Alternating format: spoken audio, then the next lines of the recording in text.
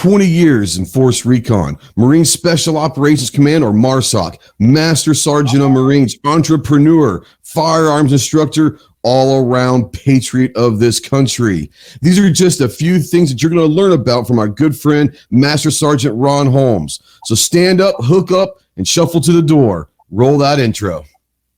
You will treat all Marines with the highest level of respect, for we have earned our place as Marines and will accept nothing less than that from you.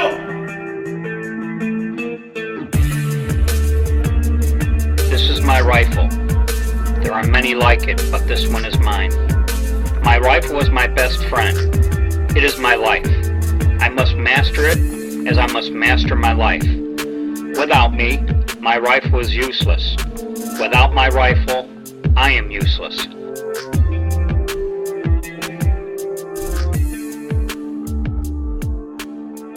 What is going on, all my crayon eaters out there? It is time for another episode of the Jarhead Podcast. Before we get going, introduce our guests. There are a couple things that I do want to square away with you right now.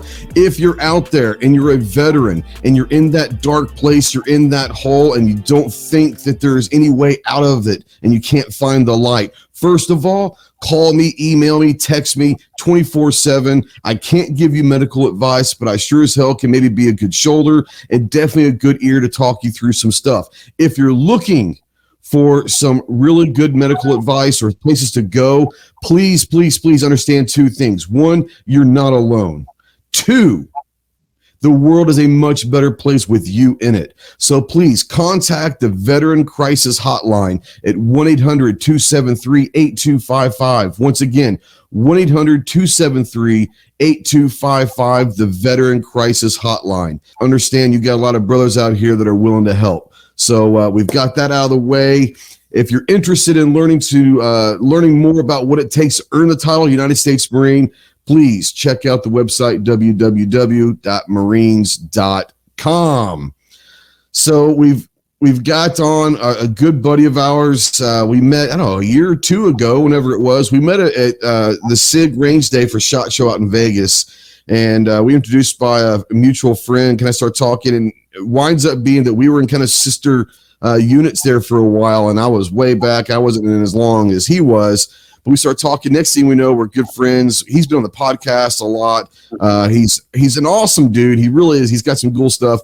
But we're going to bring in Top Holmes, and he's Ron, but he's Master Sergeant. He's earned that title of Master Sergeant. So what's up, Top? How you doing, man? Hey, how are you? Dude, I like the new format. I think this is cool. And thanks for reaching out and asking me to be on. Yeah, you know, it's been a while. I know you've been out for 11 years now, so you probably don't get called Top very often. But I had to do it one last time. You know, when you earn Master Sergeant rank, people don't realize that E8 is there's two different ways that you can go once you reach E7. If you're going to go to E8, you're either going to go a command route or stay in your MOS. And the first sergeant major, that's for the political guys. Then you've got Master Sergeant, Master Guns. You can split. You decide to stay with your guys and kind of be that expert in your field, and I love that. You staying with the guys and not worrying about command. Before we get going to the questions, how hard was that decision of deciding which way to go?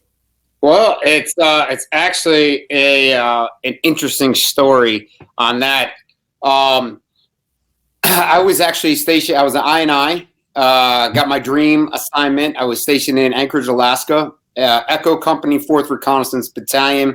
So I got to go up there and train the Alaskan Marines, cold weather, communication, reconnaissance, deep reconnaissance, patrols on skis, in the snow, stuff like that. And then also enhance my skills. But I was staff sergeant when I got up there. And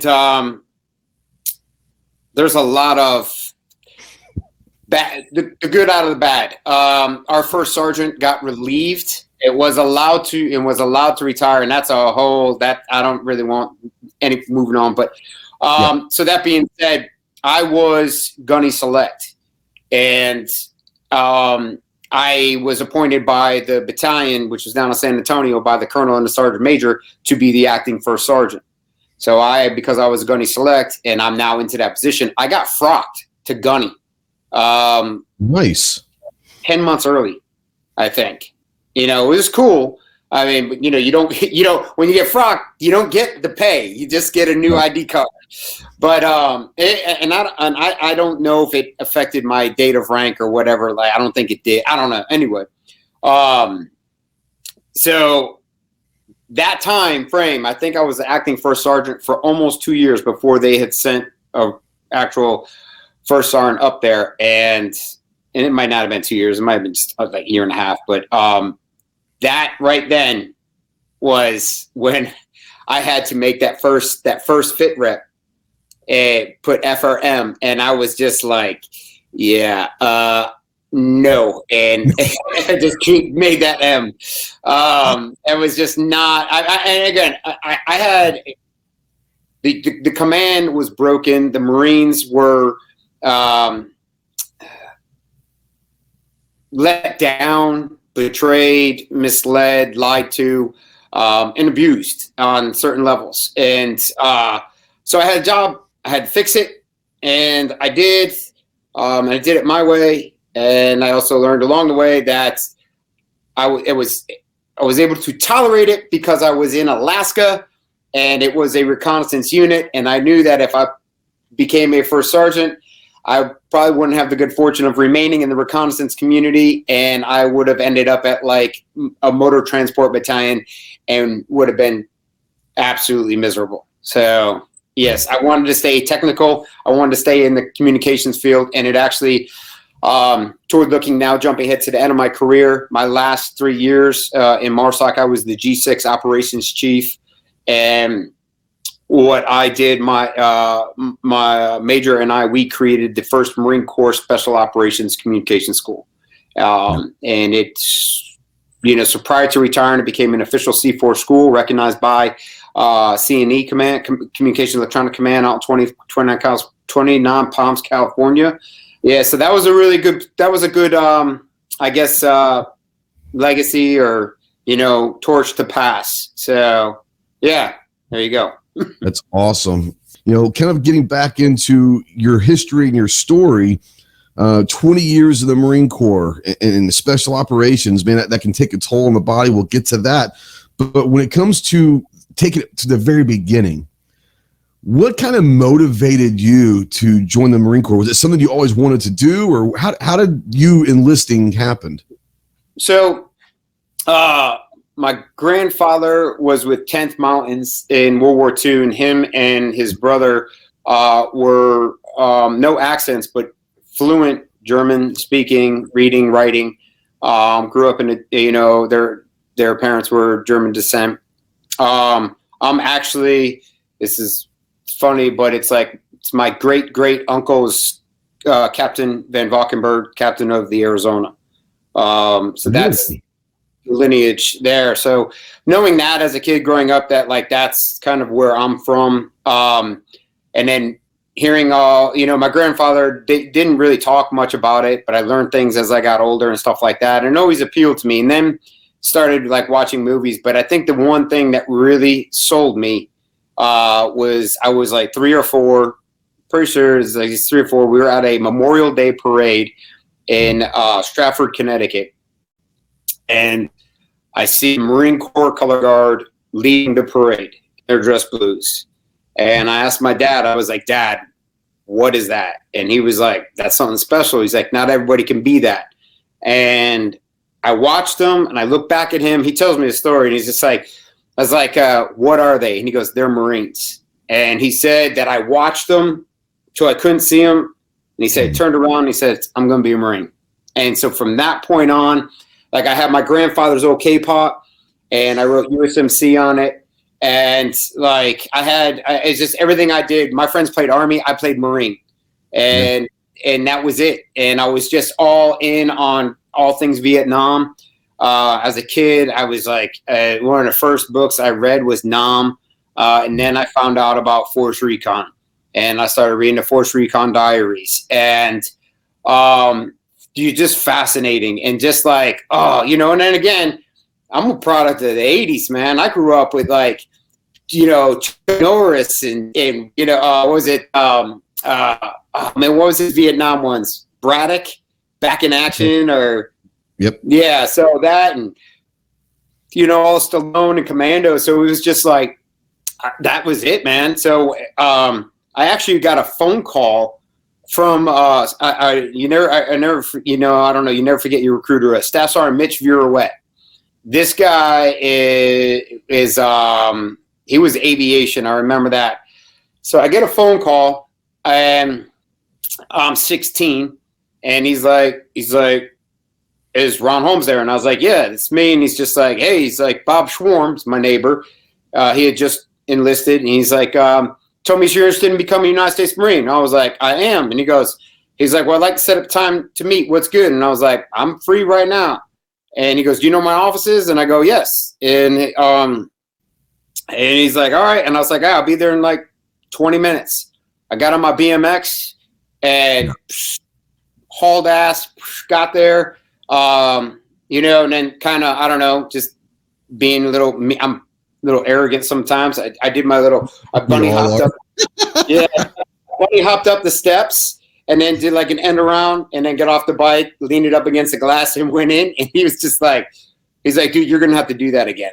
But, so we sit down, we're talking, and he's just like, hey, blah, blah, blah. And I was like, yeah, I want to be a Marine.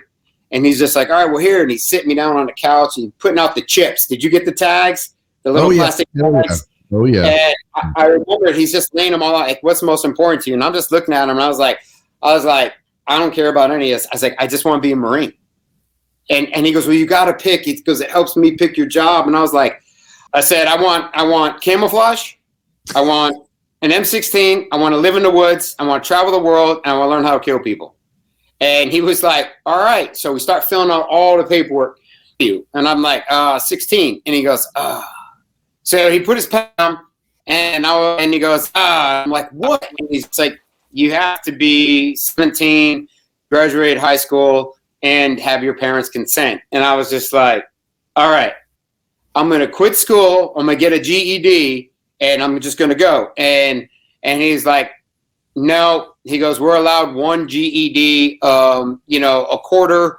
And basically it was back then, and this is 80, that was like 87 at the time. But he's just like, I remember him telling me, he's like, it has to be extenuating circumstances. Like you dropped out of school to get it, to get your GED so you could work because, one of your family members was dead and the other one is like dying, and you're providing for the family. So that's the only exception. And I'm like, damn. And I was like, well, I thought I could finish boot camp. Or I thought I could finish high school in boot camp. And he starts cracking up. And he's like, dude, you're like 20 years too late. They ain't done that in years. And I was just like, so wait a minute. I was like, so you mean I got to finish high school? And he goes, yeah. And I was like, I think I was like, fuck. And he's like, what? I was like, I thought I was leaving tomorrow. And he was just like, dude, I've been all in. I was just like, that's all I wanted. So it was funny and everything like that. So then the cool thing is I was going to all the poolee functions and all that. And then my parents, they did sign and they were all about it. But they wanted me to wait until the middle of my senior year just to make sure I didn't have a change of heart and everything like that. And like, dude, I knew, everything about the Marine Corps before I signed, and then I signed on delayed enlistment. And waited. Let's see. I enlisted in February 89. I didn't go to boot camp until November 89. So I did all poolee functions, and it was just fun. And I actually kind of got to the point. I'm like, all right, this is actually really boring, but I got to do it. And then I was like working for the recruiter. I got people to join. And like you got benefits on that stuff and all that good shit. But no, man, it was fun. I signed delayed enlistments. And then that was just like my focus. And then I got a phone call. Oh yeah, that's the other thing. I went in open contract. Did you really? Yeah. and I wanted guaranteed infantry. So, real quick, people that out there listening don't know what open contract is. It means you're going to serve at the pleasure of the Marine Corps. You are literally going in without a designated job. So you wanted to go guaranteed 0311, which is infantry, but it didn't happen, or there was not enough slots. Or what? So what he said was, and this is that like little snake charmer that the recruiters will do. So he's like, you got good scores. He goes, but I don't want to send you guaranteed infantry. He's like, you're going to come back. You're going to hate me. You're going to be pissed. Trust me. He goes, I'm going to put you in what's called open contract. And I'm like, oh, what's that? He goes, you could become a grunt. You could become a sniper. He's like, you could become a gunner on a tank. You could become a recon marine. He like listed all the good things that I could become. Also become a cook. Okay. So he's like, you could be, but he left out being a cook and a mechanic and like, just all the things that I was not interested in. No, there's nothing wrong with cooks and mechanics, but I wasn't joining the Marine Corps to learn how to make an omelet. I was joining Marine Corps just to like basically fuck shit up, work some shit out. Yeah, so I'm like, really? Whoa, you're doing me a favor. This is so awesome. And as I got smarter down the road and I learned things like, well, there was no available 0311 quotas at the time, but he had like X amount of open contract slots he had to fill. So I got that, and then when I got in the fleet, and I'm just like, and then like the sea stories, the chirping in like MCT. And when I went to MCT, Marine Combat Training, it's right after boot camp. It was 28 days back when I went, but we were the third MCT class.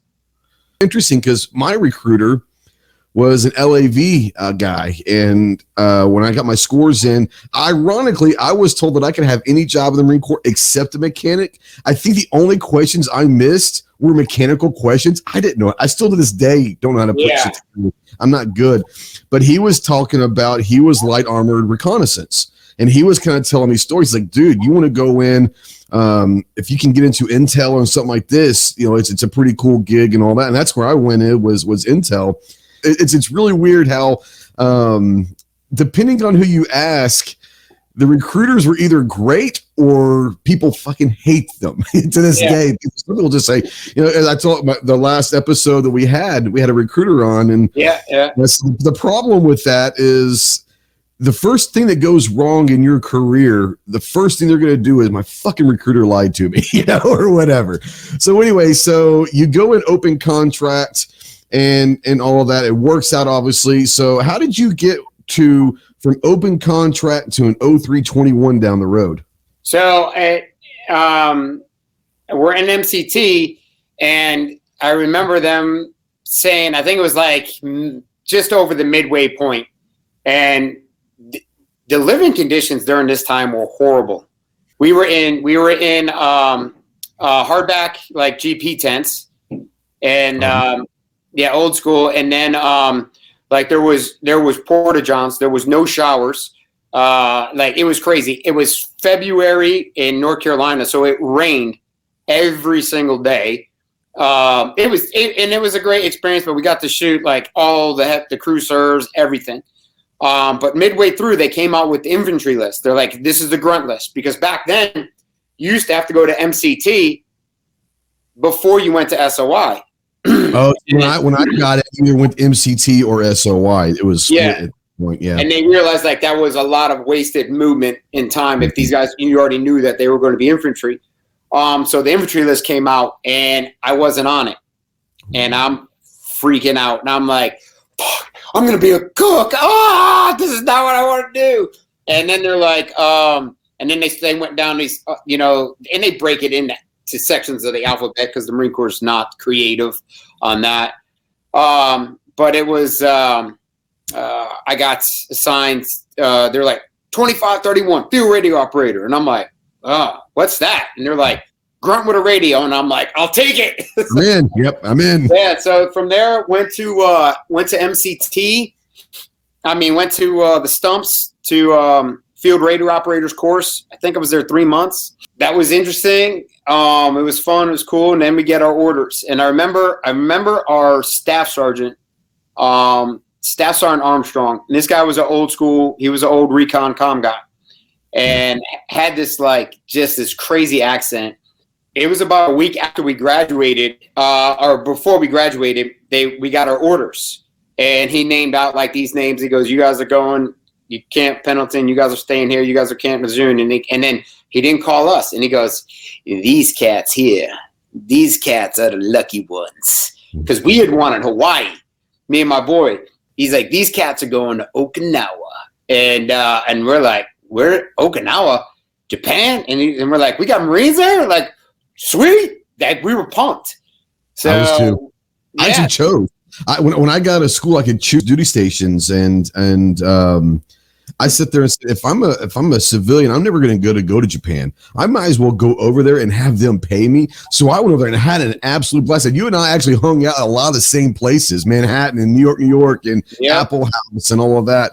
But I love this day. It's one of my favorite places in the world. But I went there with the mentality of I was only there actually in Island for probably half the time because we were gone. Yeah.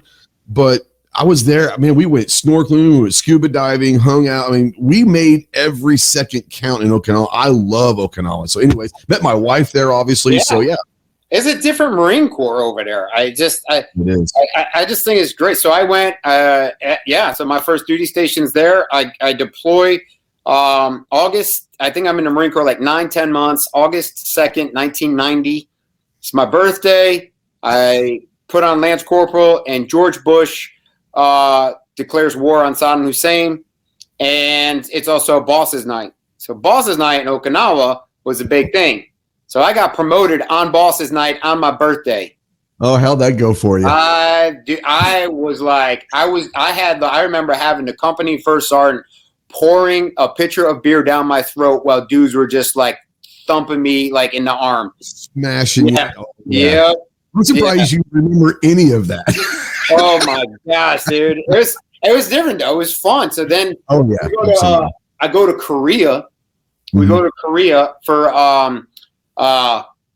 Camp Stanley. It was an army camp over there. I don't even know if it's still there, but they had the only Stinger missile video game. So it was a half dome auditorium, and you got to sit up there with a whole Stinger missile because I was with Lab Battalion, Stinger Missile Battalion, and you got to like that. Yeah, you got to track on aircraft and shoot the aircraft and stuff like that.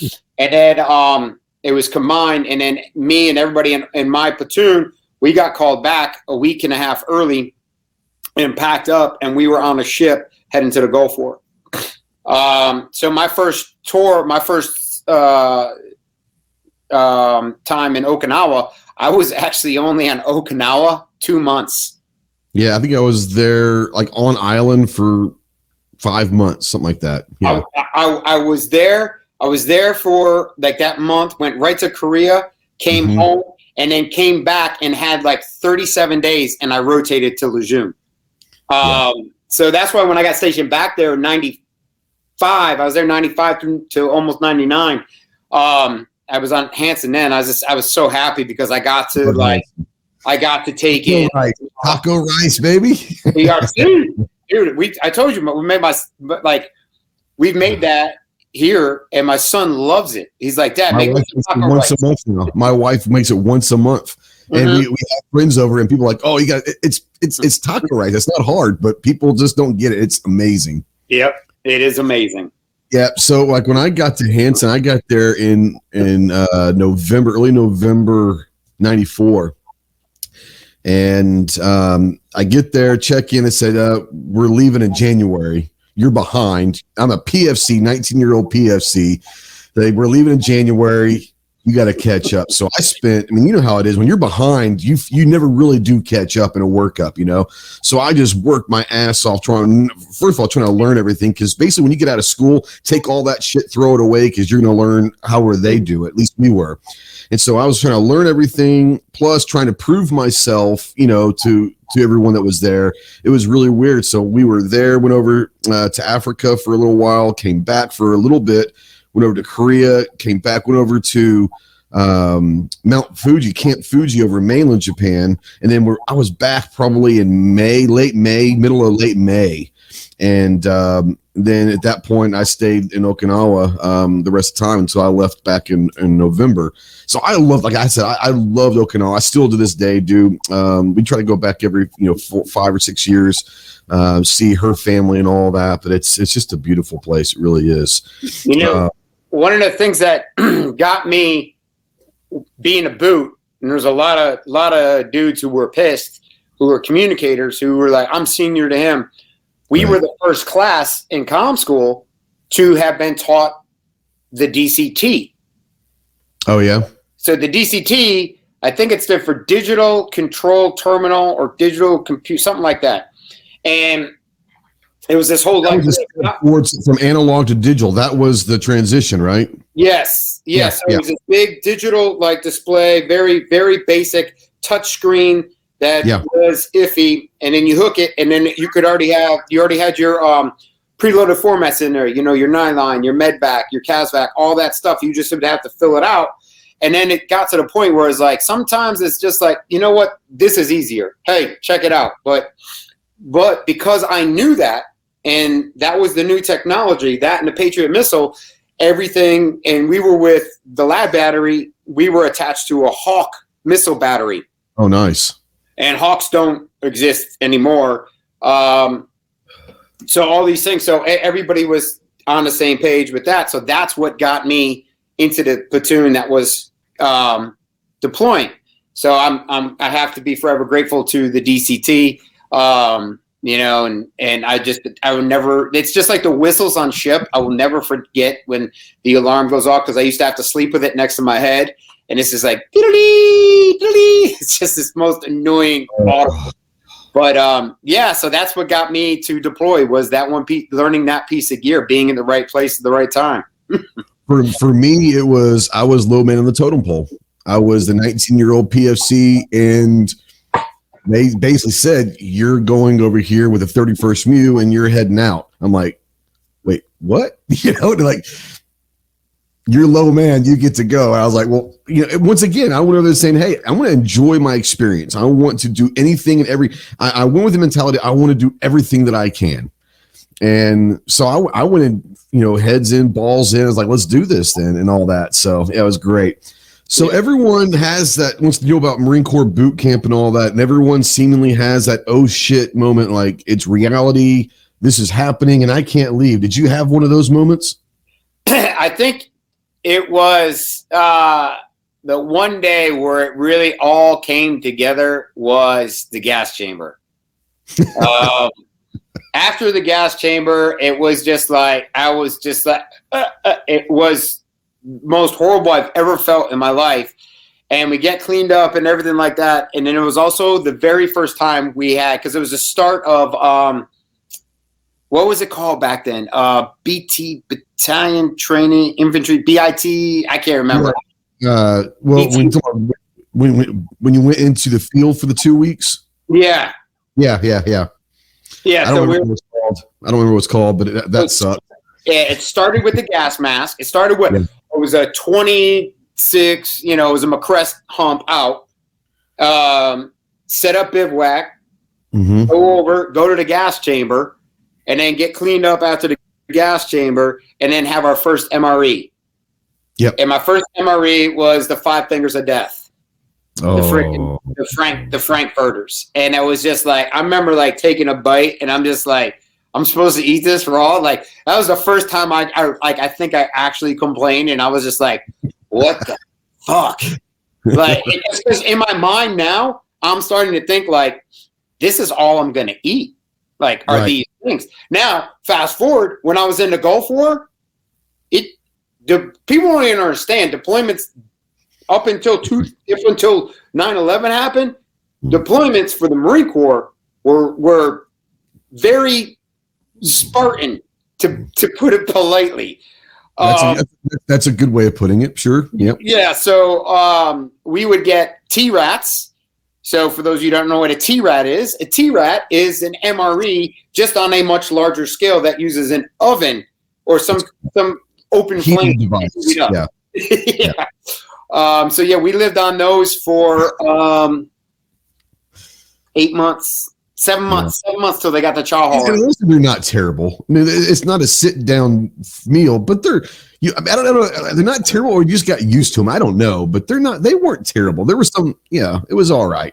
And every now and then you got the warm breakfast. That was the powdered eggs, but the warm breakfast every now and then was like the greatest thing ever. Look back and say, I was looking forward to the rubber bacon and the powdered eggs. Yes, I was, Yeah.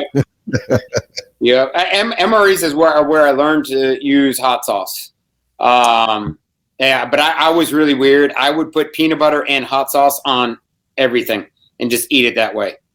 So my favorite, and we'll get into the rapid fire questions later on, but my favorite MRE was the beef stew. But I would take the crackers, put it in the open pouch. I would take the peanut butter and squeeze it into the beef stew, stir it all up. And it sounds disgusting, but it was good, dude. It was really good. It was so good. Dude, when we were in Somalia, we were working with the Norwegians, and theirs were like these they were like old school sea rats, like metal cans, and they all came with like a little 8-ounce can of wine. Seriously? Yeah. Yeah, their sea rats, and their sea rats, there was like caviar, wine, crackers, like it was crazy. Wow. Yeah. Awesome. When you think of boot camp, it kind of embodies what your experience at boot camp was. I remember sitting and receiving, and it was just like. It's funny. I actually had a tattoo. I had my first tattoo. I got Mighty Mouse tattooed on my arm, and we're in receiving. And God, I don't even how I remember this dude's name. Drill instructor, Staff Sergeant Resto. Just typical, as I know now, typical jarhead. Skips leg day. Nothing but curls and shrugs. That's just where it goes, though. Yeah, and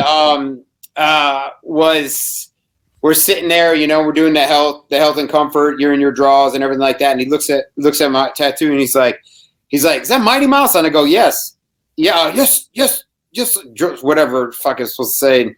Right. And he's like, how much you pay for that? And I'm like, $150, sir. He goes, $150? And I was like, yeah. He goes, $450. He goes, I fuck 2 bitches and get 3 tattoos. It's like, dude. And the whole squad bay erupted. Right. And, oh yeah, dude. Yeah. So I'm like, all right, so was this? And then realizing, then we get handed off to our actual platoon, and they gave us the first thing you get is that class on how to make the rack. And I'm making my rack, and I'm on the bottom bunk, and I turn, and as I turn to move, my elbow hit the heavy, Staff Sergeant Hernandez hit his belt and knocked the belt off. And the belt went off, and dude, and he was just like, his hands went on his smoky, and he was like, whoa! And he reached down and picked it up. He reached down and picked it up, and he's like, what are you doing? And I was like, and he goes, I had PCs on, right? I had the glasses, and he goes like this, like, glasses? Private, dude, he's jamming his finger into my glasses, right? I private, and I'm just like, and then he disappeared, and I'm like, that was absolutely horrible, and I don't even know what happened, but that was like, and then you just learn the game. I've never been a religious person, but I became very religious during boot camp because you got an hour every Sunday in the chapel, and I was like, hell yeah, I'm going to church, but no, it's one of those that, and you learn over time. But we had a guy, it was my bunkmate. It's like maybe a week or two. It was right after it was about a week after we transitioned from receiving into our actual platoon. And his name was Mitchell, and he was on the top bunk, and I was on the bottom. And I remember one morning, Reveille goes off, and we're getting up, we're getting everything done, making my rack and all that. And I look up, and Mitchell's still in his fucking rack. And I'm shaking him, doing, come on, get the, we got like a minute left. You've got to get, online and all that. And all of a sudden, time runs out, and I'm thinking, I'm fucked because he's my bunkmate. Like whatever happens to him is going to happen to me. I'm screwed at this point, And so our hard hat comes on, Sergeant Habiger. We call him hardballs, but Habiger comes over and he's like, Mitchell, time to get up, Mitchell. And I'm sitting there just fucking, oh, this is going to suck for me, you know? And all of a sudden you hear. By association, because you share bunks. I share bunks, and it is my responsibility to get his ass out of bed. Well, I'm trying to get my own ass out of bed at 4:00 in the morning, you know? And all of a sudden you hear this, Mitchell, time to get up. And all of a sudden the squad base is quiet, and you hear, okie doke, Sarge, just give me a minute. And we're just like, oh, dear God. He grabbed him. His feet never came down onto the ground. He grabbed him up against the wall, and he turns around. He goes, everybody fall out. And so we're hauling ass out of the squad bay in formation going to chow that morning. We come back and his shit is gone. Like he didn't exist ever. And we're just like, oh snap, I think they killed him. You know, so the rumor is that Habiger killed Mitchell for the longest time. We're like, all the troopers needed. Because everybody's like, I am not going to be Mitchell. Yeah, and I think they do that. I think they make an example out of one person right away to get everybody in the mentality of you're here and you ain't going anywhere. So yeah, boot camp. I enjoyed boot camp. The physical side for me was easy. I'm a smart ass, you know that. So my whole mentality is just keep my mouth shut. Yeah. Don't be a smart ass. Keep my mouth shut. Get through this shit and let's move on. So you go to MCT and all that. So we talked a little bit about being a field radio operator. So that was your primary MOS, was a field radio op. Some people don't realize that Force Recon has its own school. It is a volunteer thing, and it's a long process to get that 0321. So can you kind of explain, once you did your time as a field radio, how you got involved with Force and all of that stuff? Because that's probably, people don't really know how people get into MARSOC and with Force Recon. So one of the things I think is interesting now, it didn't exist years ago, is that you can actually enlist in the Marine Corps on an 0321 contract. And yep, Really? It's been that way for quite a while. And Oh, wow. Okay. what you actually get is I mean, I'm sure there's bonuses and stuff like that, but provided you perform and you make it through, you'll essentially be in 0321 post boot camp, and you will spend your entire career in reconnaissance community. You get the guarantee of the school. Now, whether or not you pass the school is up to you, right? Right. Okay. Yeah, you're not guaranteed 0321. You still And have. so if you don't make it through school, you go back to Uncle Sam's Misguided Children, right? You're just whatever they want the hell you to be. Correct. Okay. So back in my day, so I was in Anglico and then gets orders back to Okinawa, and I get assigned to 5th Force. And then I go to 5th Force and I take my NDOC and I get put into a platoon, and I'm a rope. Even, doesn't matter your rank, time, your accomplishments, everybody starts the same. And then just had a very long, intense, painful road. And Okinawa back then, so again, we're talking 90s, and money was really not existing in the Marine Corps.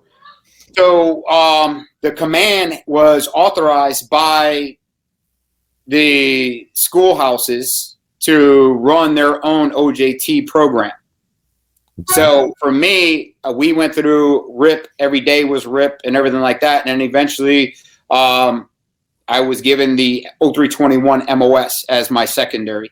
I had an opportunity to go 0321 primary. But I kind of like with the whole first sergeant to master sergeant, decision, I had a lot of pride that I was a reconnaissance communicator, and I wanted to stay that course, because even early on, I think it's like, I don't know. It was a great end to my story, or my time in the Marine Corps. Was one of the things that we had always complained about, is that we're doing, as a communicator, We have to do our job, and we have to do your job, and we have to do all of them flawlessly. So what I also found in the community was that comm guys, riggers, and docs all really had we all were very, very close because we all did 2 jobs. And not a big deal. It's not that one was harder than the other, this, that, and the other. They all supported the other. But what we had wanted the whole time was, and our complaint was, we need our own MOS. We need if you have an 0321 secondary, then that should make us, because then they changed 2531 to like 0621, right? So we're like, we wanted 0622 means you're a reconnaissance communicator. And then we are designated there. So the problem was on that is I, as a communicator, primary communicator, I am in a volunteer unit. I could unvolunteer out of force and go to another unit anytime you want, essentially, right? People can call you shitbag or whatever, but that's your choice, but it can't affect you negatively. Right. But in a volunteer unit, in a volunteer organization already, I'm competing against people who aren't doing what I'm doing, don't have the deployments that I do, but have had time to go to all their careers and stuff like that. So their paper looks better, and it's just like, that was our thing. It's like, I was like, there's nothing that says that they're not good at their job, but we should not be competing against them for the same promotion. So when I'm at MARSOC and we got our new G6 in, Colonel Doug Caliano, dude's awesome. Me and him sit down for our one-on-one. He's like, Top, what's your biggest concern? And I was like, we need our own Special Operations Communications MOS system, completely separate from the Marine Corps, from the regular C&E stuff. They have to have their own system. These guys, if any of them leave here and go back to the fleet, they're not going to know what they're using because none of the equipment is the same as ours. Right. And I was like, they're on a higher plane, and they should not be competing for the same promotions as everybody else. So it was one of the things that got pushed through and everything like that. And there's the SMEs and the designators and stuff like that. So I'm not exactly sure it is now, but that was one of the things that we always wanted. So going back to having 2 MOSs, and I've ended up with, I've got like a dozen MOSs, but I wanted to keep to the roots. I took pride in being really good at HF communications and creating antennas and being able to do a comm shot around the world. I wanted to be able to continue to do that in that community. And that was always a fight to stay in the community because my primary wasn't 0321. And when it wasn't until I was like, one of the things that really helped me is when I became a jump master, because a jump master is a critical skill. And so that was one of the things that weighed heavily on keeping me in the community. So, yeah. That's awesome. So we know that you spent some time over in Desert Storm. You spent some time over in Okinawa. You spent some time in Somalia. We shared some dirt there, I think. We actually replaced you guys a little bit after you guys left. Is there any place that, like, you wanted to go that you never got a chance to? I looked at, it's funny is like I had interest in going to HMX1 to be a communicator at HMX1, but it was also at the same time I had become a recon Marine. And it was just, I was just exploring it, looking at options. And I remember doing a phone interview with them from Okinawa. And I was looking at it because I wasn't sure if I was going to be able to get orders when I leave Okinawa back to a recon unit. So I was just going to stay in Okinawa until I couldn't. But I called and I had a phone interview at HMX1, and the guy's doing his whole thing. It is Gunny. And he's just like, have you ever had a speeding ticket? And I was like, yeah. And he's like, how many? And I'm like my whole life? And he goes, yeah. And I was like, I don't know, at least 20. And he's just like, yeah, that disqualifies you. I'm like, what? He goes, yeah, you have a psychological imbalance for posted authority. And I was like, all right, well, Gunny, thanks for your time. I I was like, that was it. And I went to Yemen. I spent a very long time in Yemen in 03, 04. And long hair, beard, on a different type of mission. And we were working out of the embassy. And I got to work with the MC Marines. And I was like, man, I wish I would have done that early on. Something that I thought was really unique. Just talking to guys who've been on the program, and a lot of cool opportunities, a different side of things. But as we've, from the time I went into even up to now, like embassies have become a target. So these guys, like, they've had to develop some pretty good skills and stuff like that. So I always thought that was something I'd like to do, because I really wanted to get some embassy duty in, Sweden or Norway, someplace where I would snowboard all the time. So my best friend got MSG and he got Ethiopia. So it could be a lot worse. Good. The coffee's good. Yeah, sure. It turned into a nice thing for him later down in life. He went to Blackwater before Blackwater was all that. But he found out, and I got Ethiopia. I'm like, he was laughing. I'm like, oh my God. Oh man. So 20 years, you reached the rank of Master Sergeant, which most people don't realize that's a big deal. Of all the ranks that you had, though, what is the one rank that you are most proud of earning? I think the one I'm most shocked was putting on Master Sergeant. Okay. I got arrested on Elmendorf Air Force Base as a gunny and got a derogatory page 11 for having a loaded pistol in my truck.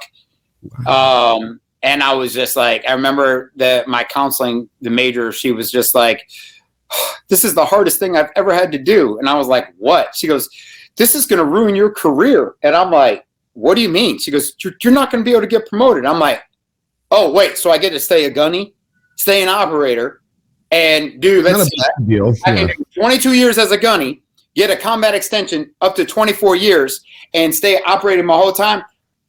If I knew that this is what it was going to take, I would have done this years ago. And I looked at her, and she was just looking at me. I was like, I didn't join the Marine Corps to get promoted. I came in to, I looked at her. I came in to fuck shit up.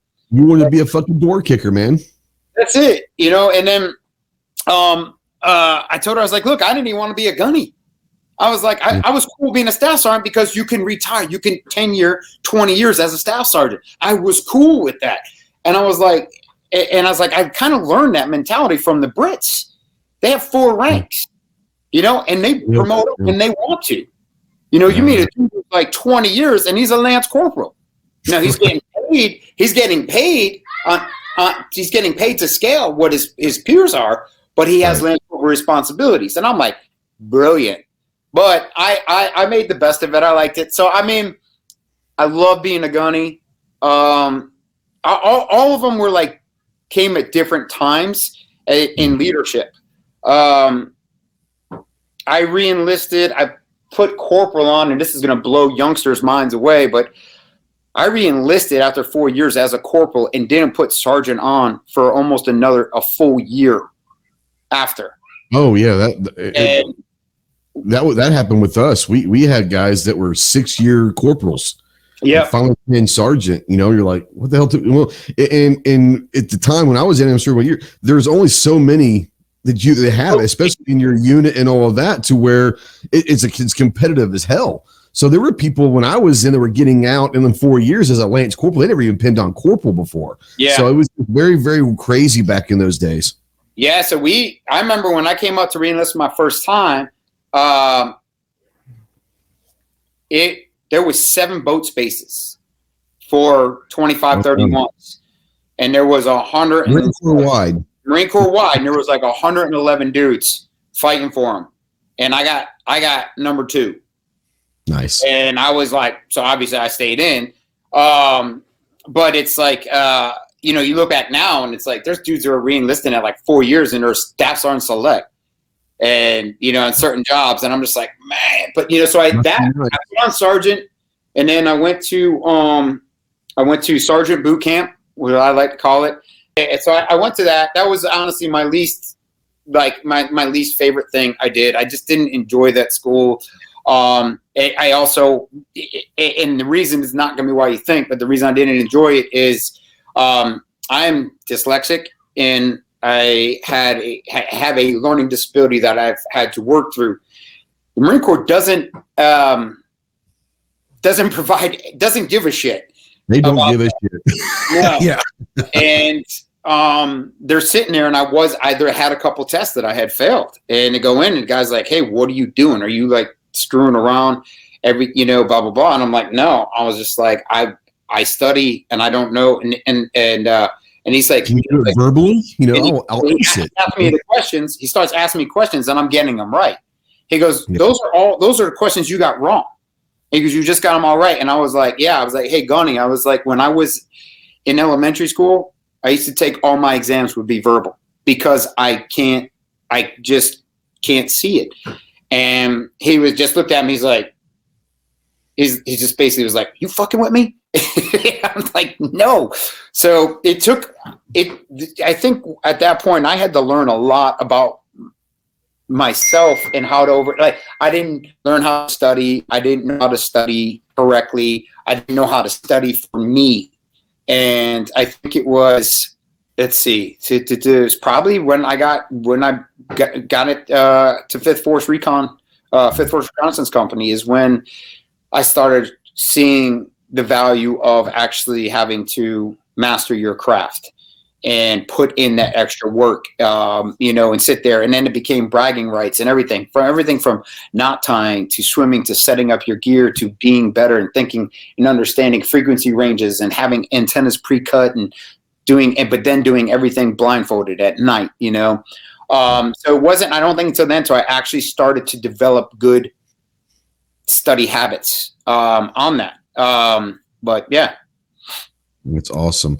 Is there a story throughout your career? 20 years, there's a ton of stories. And I know you can't talk about a lot of stuff, and that's cool. But is there a story that you can talk about that basically sums up and says, this is something that could only happen in the military? Civilians will never get this. They'll never experience this. They'll never understand. It's only people that have been in the suck would understand this story. Well, in the Gulf War, with the Hawk missile batteries, when they would change over shift, they would do arm up, arm down, just check the equipment, right? Test the launch pad off, and dude wasn't paying attention and shot a rocket. That was pretty interesting. Let me see. How'd that go for him? Yeah, it didn't go very well.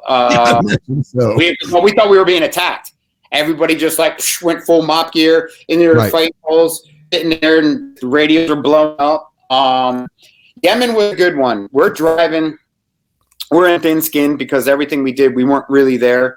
And we're driving in our Land Cruisers up on one of these. You had Land Cruisers? Yeah. Dude, right-hand drive. That's what we use over there. We got to wear, when I was over in Africa, we wore civilian clothes and we had Land Cruisers. So I guess that must be a thing. I don't know. Land Cruisers. Man, they're different. They're different than the ones here. They're different. Oh yeah. But side note, I think Toyota.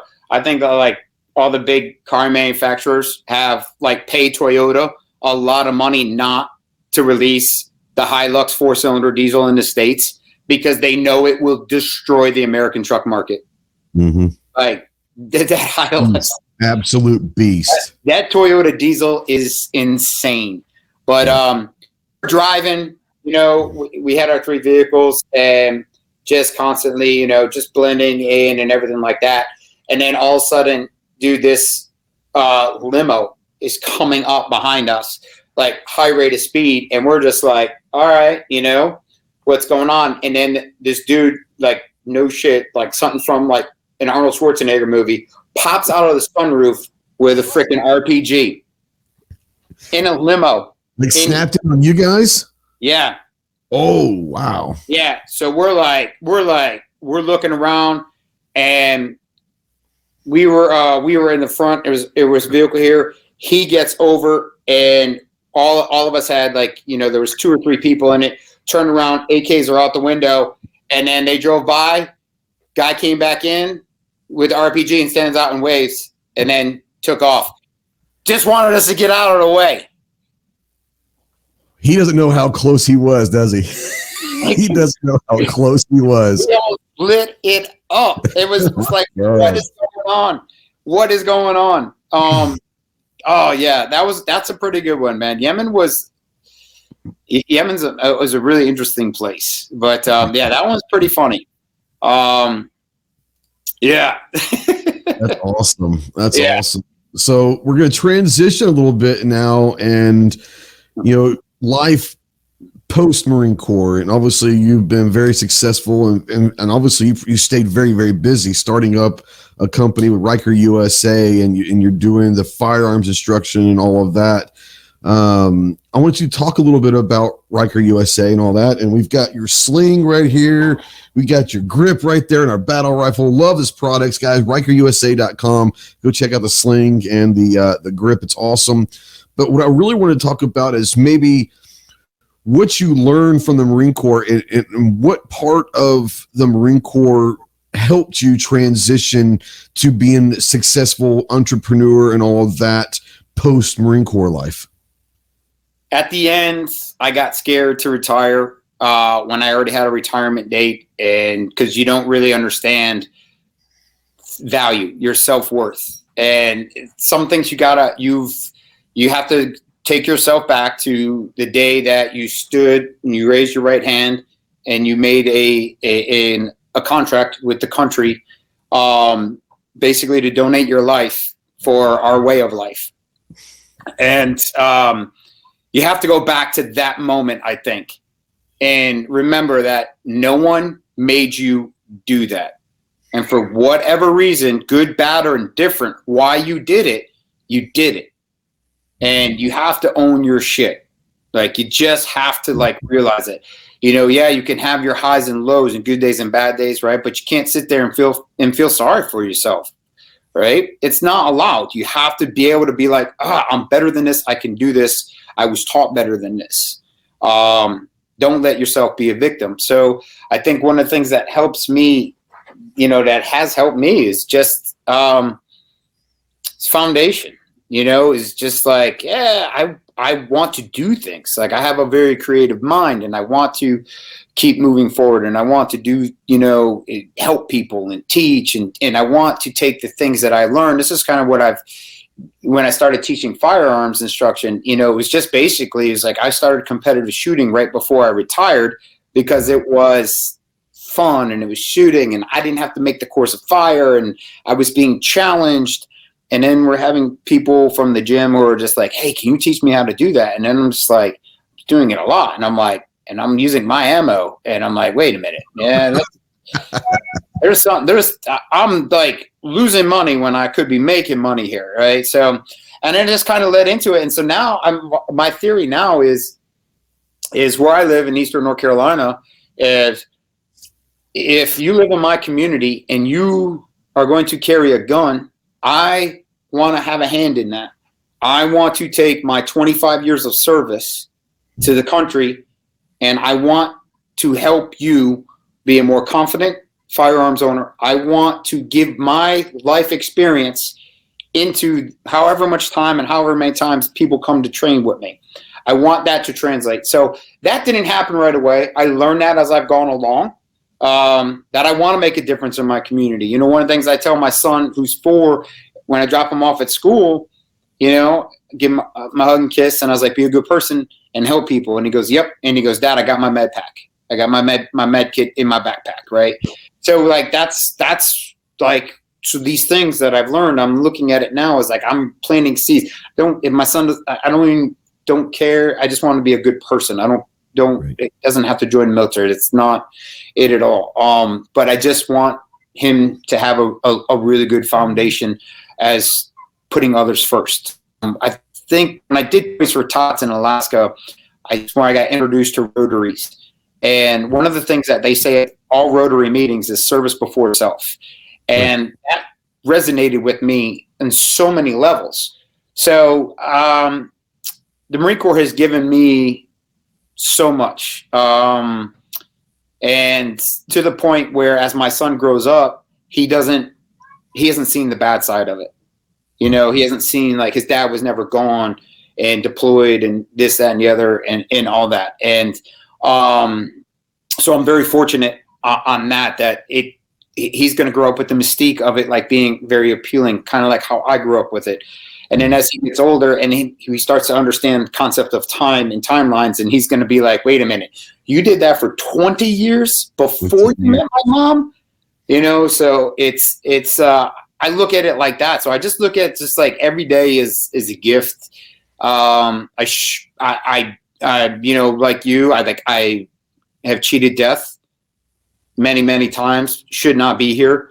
But I'm here for a reason. So, and I'm fortunate and I'm grateful, and I've got an amazing family, you know, from my family I came from, but my wife's family. And it's just, you know, it's awesome. But the Marine Corps has definitely, you know, shaped many, many things in my life.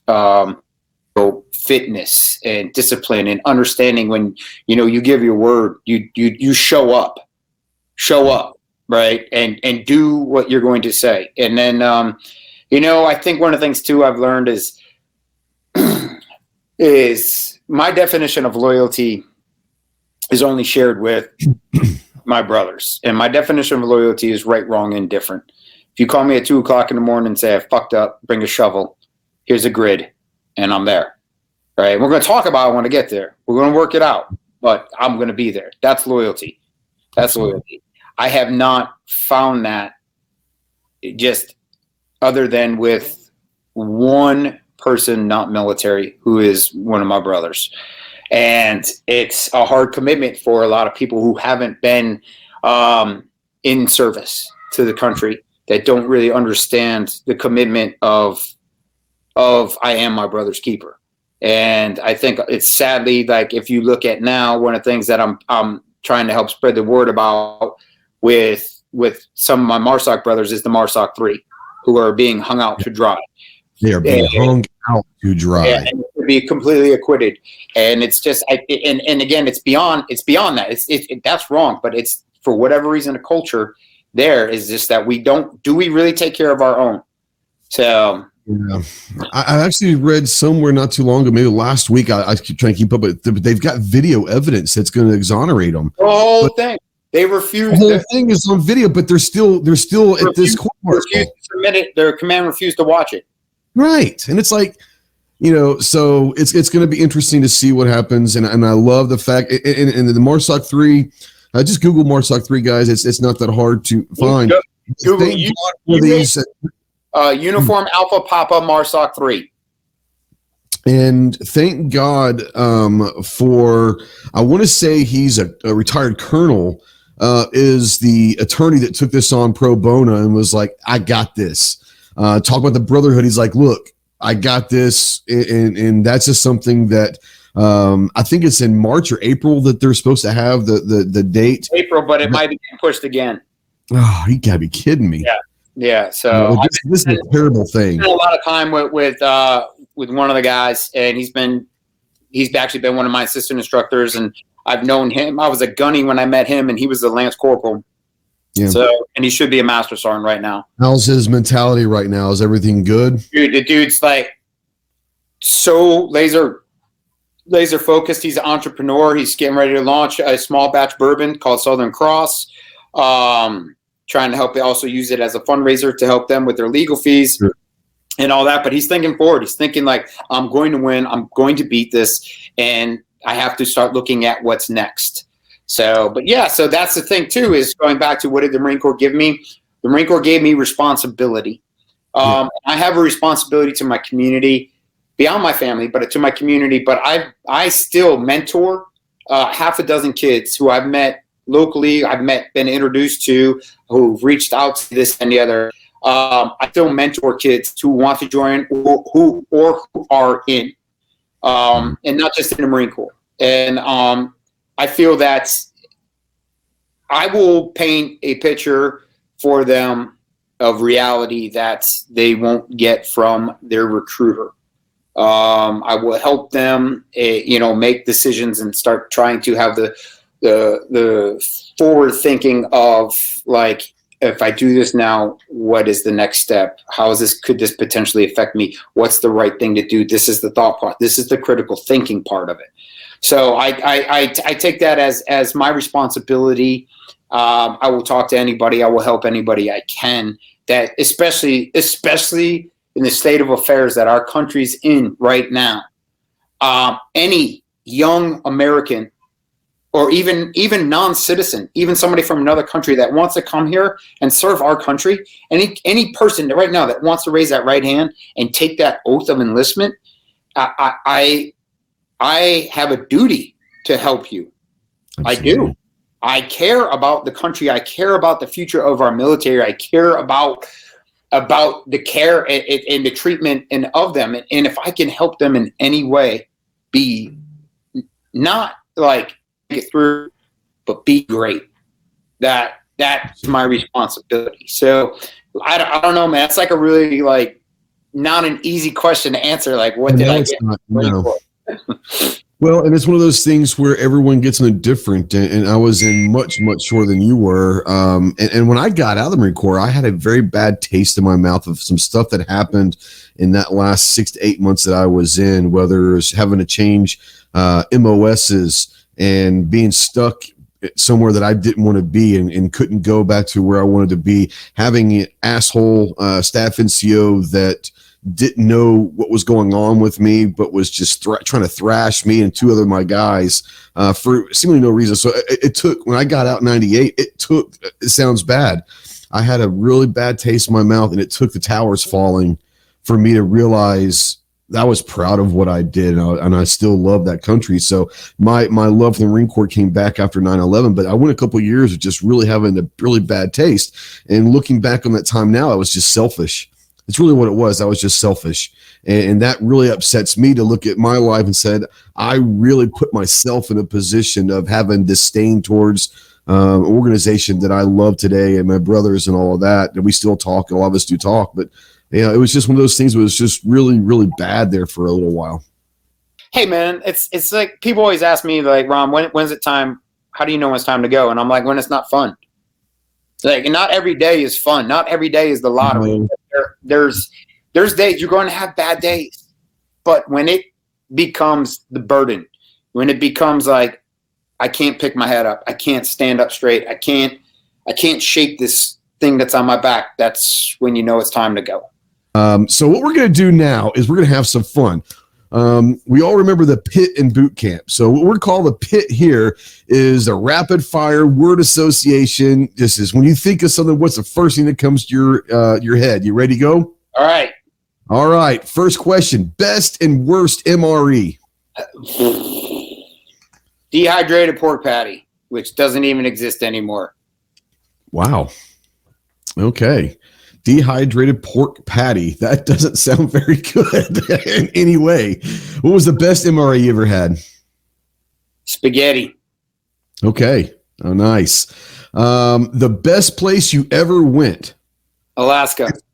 The worst place you ever were? Flat bottom ship. Thank you. All right. Your favorite weapon system to shoot? Man, like probably I would say the 416. Okay. The HK? HK. I love that gun. And it's a toss up between HK and the Emperor, the MP5. Yep. For me, it was the MP5 and the real MP5, not what they've got out here, but the real MP5 and a Mark 19, just because the Mark 19 is just badass. It really was. It was just badass. But yeah, MP5 was great. I never got to shoot the 416. I carried one. We're still using the Colts, man. I carried one for quite a few years, and guys would complain like it's heavy, and I'm like, it's perfect. It's just like it's amazing. But anything H&K does is perfect. Pretty damn good. Absolutely. What was your first car? 1979 Chevy Suburban. Oh, Shit the brown. a beast, man. Hell yeah. Shit brown with a tan highlighted center stripe with chrome trim, right? Vinyl bench seats with a herringbone pattern, which was brown and beige, but over, the sun had faded over the 10 years, and it was brown and yellow, right? This is the best part, dude. The best part is the back, when you put down the third row, it was all padded AstroTurf. Nice. Why not? No, here's why. My dad bought it from Vegas Funeral Parlor in Middletown, Connecticut. And they used to use it to transport the dead bodies to the morgue or to the funeral parlor to get them ready to bury. So where I'm from, we had like rural areas. So they had the yellow Suburbans for the kids that lived out in the rural areas, and they were called carryalls. So we just called my truck the carryall. I would have called it the Undertaker. Well, dude, and everybody was just like, yo, I heard you. Yo, there was like, there was dead bodies in this? And I'm like, yeah. And they're like, yo, that's dope, bro. That's sick. Like, so yeah, that was my first truck, dude. Big old 350, big old V8, we would drive around in that thing and put so much stuff, so many people in it, and just have it a blast. Do you kind of wish you still had that thing just for the hell of it? Yeah, so it's funny is my wife's actually standing right here. I'm like looking for, I found in 1982 fully restored, lifted green, forest green Suburban in Colorado for like 18 grand. And I'm just like I want to get rid of my F-150. And yes, that's my dream truck. Like, I want that truck. It's like no electronics in it, right? No. I'll get an iPad with the Wi-Fi so I have my maps, but nothing. It's just awesome. Solid. It's steel. That's why my dad got it for me. He's like, look, you're kind of an idiot. Bro. And I don't, he goes, if you're going to be driving, he goes, I want you to be in something that's going to be very hard to take off the road. So that was my first favorite vehicle. But who's your favorite superhero? When I was a kid, it was like Superman, and it was, Luke Skywalker and Han Solo.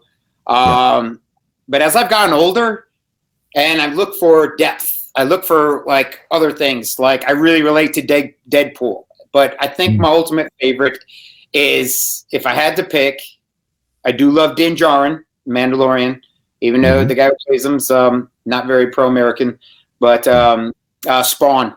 I'm gonna have to go with Spawn. Yeah, nice. I actually have a tattooed on my arm. Al Simmons was a recon Marine in the Spawn story, and the thing I really like about Spawn is that Spawn was Earth's greatest warrior, and he was lied to, manipulated to get back to his family by the devil, and given all these powers to go and do the devil's bidding, and then starts getting hip to the plan that he's just been bamboozled.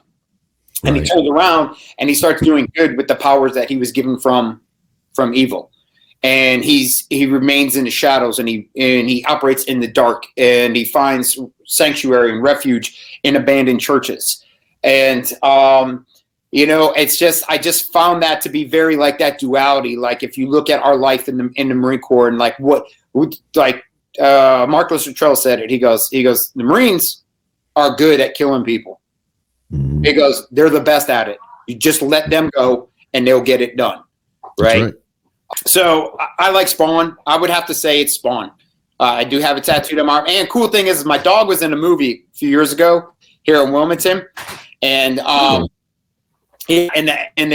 lead actor was Michael Jai White, who played Spawn. And I took him and his boy, I took them shooting a few times, spent some time with them and everything like that. But when I first met him, he wanted to meet the dog and everything like this. And I showed him my Spawn tattoo, and he was like, whoa, shit. And it turns out he and I are like, we grew up like an hour apart. Oh, wow. Yeah. So, but it was really cool getting to meet him and to tell him and I was just like, I got to express to him why I like Spawn and the importance of it, and I thanked him for bringing the character to life. So yeah, there you go. So the next question, I think I know where you might go with this. So the next question is, if you could take any character, for comics, movies, TV, whatever, any character, and play that out in real life, who would that be? Oh man, I think it's Mandalorian, but it may not be. Mandalorian, James Bond. Mine is Han Solo. I want to be Han Solo. I get to be a smart ass. My best friend's a Wookiee, and I get Princess Leia. It doesn't get much better than Han Solo. That's pretty dope. I'm thinking like Jason Statham in any of his movies. Yeah. You know, just something like that. But like, yeah, just like I don't know, just that dude Han Solo and Chewbacca is pretty. That's strong, dude. That's strong, man. I'm telling you. Yeah. Who wouldn't Chewie is your best friend, bro? Oh my god! You get the Millennium Falcon, you get Chewie, and you get Princess Leia. and you know what the great thing about it is he's not the hero. So even if he fucks up, no one really expects much from Han. They're all expected from Luke. So it's perfect. It's a perfect thing. But yeah, no. There's so many good ones out there. And all that. So I got one last question for you. And this is something that there's an ongoing battle, man. It's about a 50-50 split. Is a hot dog a sandwich? I'm going to go with specifics. A hot dog is placed in a hot dog bun. Now, I have eaten a hot dog on bread. Sure, we all have. But it's just, I think a hot dog as itself is just referred to as a hot dog.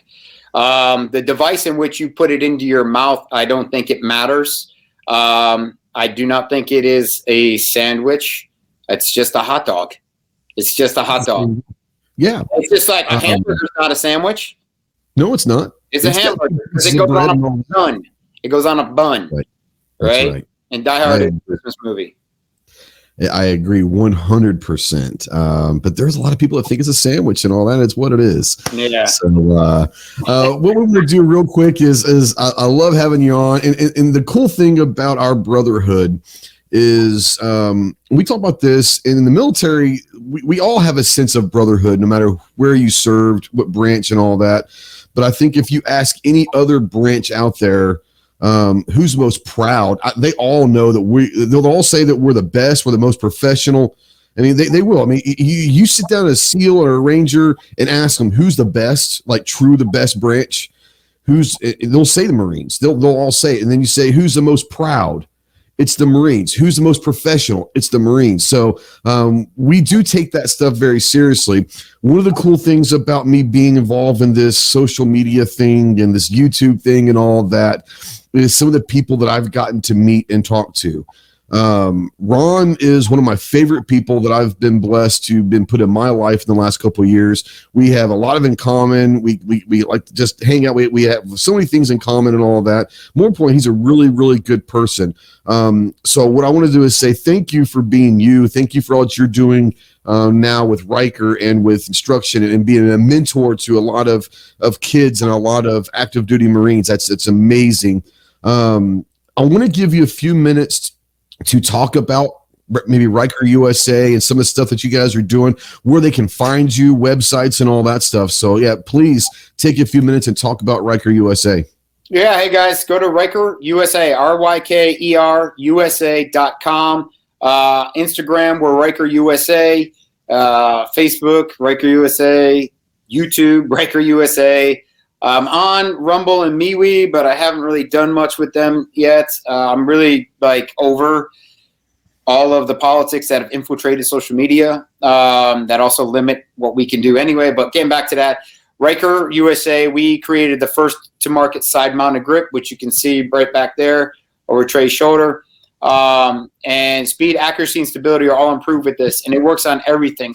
You can side mount to shotgun scars, AKs, AR saws, PCCs, you name it, you can put it on there. It comes with a standard Picatinny mount, or you can put a direct M-LOK mount on it. We have the Riker sling that gives the grip an amazing assist because of the 3 strands of Marina grade bungee that are inside that 550 cord wrap that Trey's holding up right now. It is a 2-point sling. We have a couple other accessories coming out. Hopefully, if everything works out well, we'll be releasing them next month. We will be at the Palmetto State Arms event called The Gathering at the Sawmill in Lawrence, South Carolina, 17th through 19th March. What's up? You going? Scotty Moe. Oh yeah, Scott, my boy Scott Puckett, who's gone completely dark on all social media. Lucky him. And but yeah, so we'll be there. So we'll be releasing the DC mount, which is going to be an accessory that goes in between the grip and the mount that allows you to put your light and laser closer to the grip until we have the integrated control option available, which we are working on still. There's a lot of moving parts with that. If you guys are interested in our types of firearms instructions, you can go to our website, go to the training tab. It goes to support. Or you can just hit me up, ron.holmes, HOLMES, at RikerUSA.com, or DM me on Instagram, and we'll start our conversation there. We do everything. Let's say we train soccer moms, the special operators, and everyone in between. We do everything from pistol, rifle 101, shotgun 101, all the way up to advanced stuff to include some combat casualty care techniques in moving a wounded shooter, under stress, shoot, move, communicate, critical thinking, critical response. Since April, we've been really busy. We've trained over 350 people, and over 200 of those have been women first-time shooters who probably half of that 200 have done continued follow-up training with me. So we do travel to train. We are based in Wilmington, North Carolina, but we do travel to train. You can find us. There's a few places. One place up in Maryland, 6'8 Training Group. These guys carry the grip, but the guys who own that company, they're tactical games competitors, and they rock all of our stuff. So they will go up there if you want to demo it if you're in that area. But yeah, that's kind of it, man. Just hit me up, and then for everybody's listening and watching this right now, use the code Ryker20, RYKER20 at checkout, and get you a little bit more of a discount. And if you get on our email list, whenever we release new products, you have first access to it, and that will always be at a discounted price before we release it out onto the website. Absolutely, and I love the grip, and I love the sling. What I love about the sling, I like to keep it tight. I'm maybe different. I like to run my slings really tight, but with the bungee, there is enough movement that you're going to be able to get in that pocket. You're going to be able to get everything moved, and it's still going to stay tight, but there's a little bit of movement. But you combine the sling and the grip together, and I tell you what, man, the transitioning and everything about it is phenomenal. You don't ever have to. You try to come up on target. I put a side-by-side video up on our YouTube and our Instagram like 2 weeks ago, showing like traditional nylon sling and the Ryker grip on how fast you can actually come back up on target. So yeah. No, I'm glad you like it, Trey. I appreciate the support. And dude, I'm excited for our this relationship, and looking forward to getting down to your neck of the woods and doing some training with you and your crew. Yep.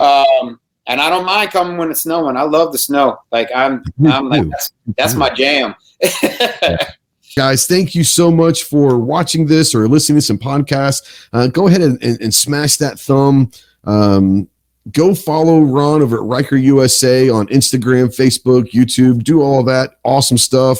All of this contact information and all that will be in the description below. You'll be able to get a hold of Ron no matter where you are. Once again, thanks, Ron, for coming on. Great time. Awesome stories. Thank you for your service. We do appreciate that as much as anyone could ever imagine. Knowing what you guys went through for 20 years. People don't know really what you guys go through. So thank you so much for your service, and we'll see you guys in the next podcast. Semper Fi. Well, guys, thanks so much for listening and watching this episode of the Jarhead Podcast. If you enjoy what you're hearing, make sure you go ahead and give us a follow or a thumbs up, and make sure you go check out our swag store over on our website, GhostTacticalProductions.com. Until next time, stay frosty. Semper Fi.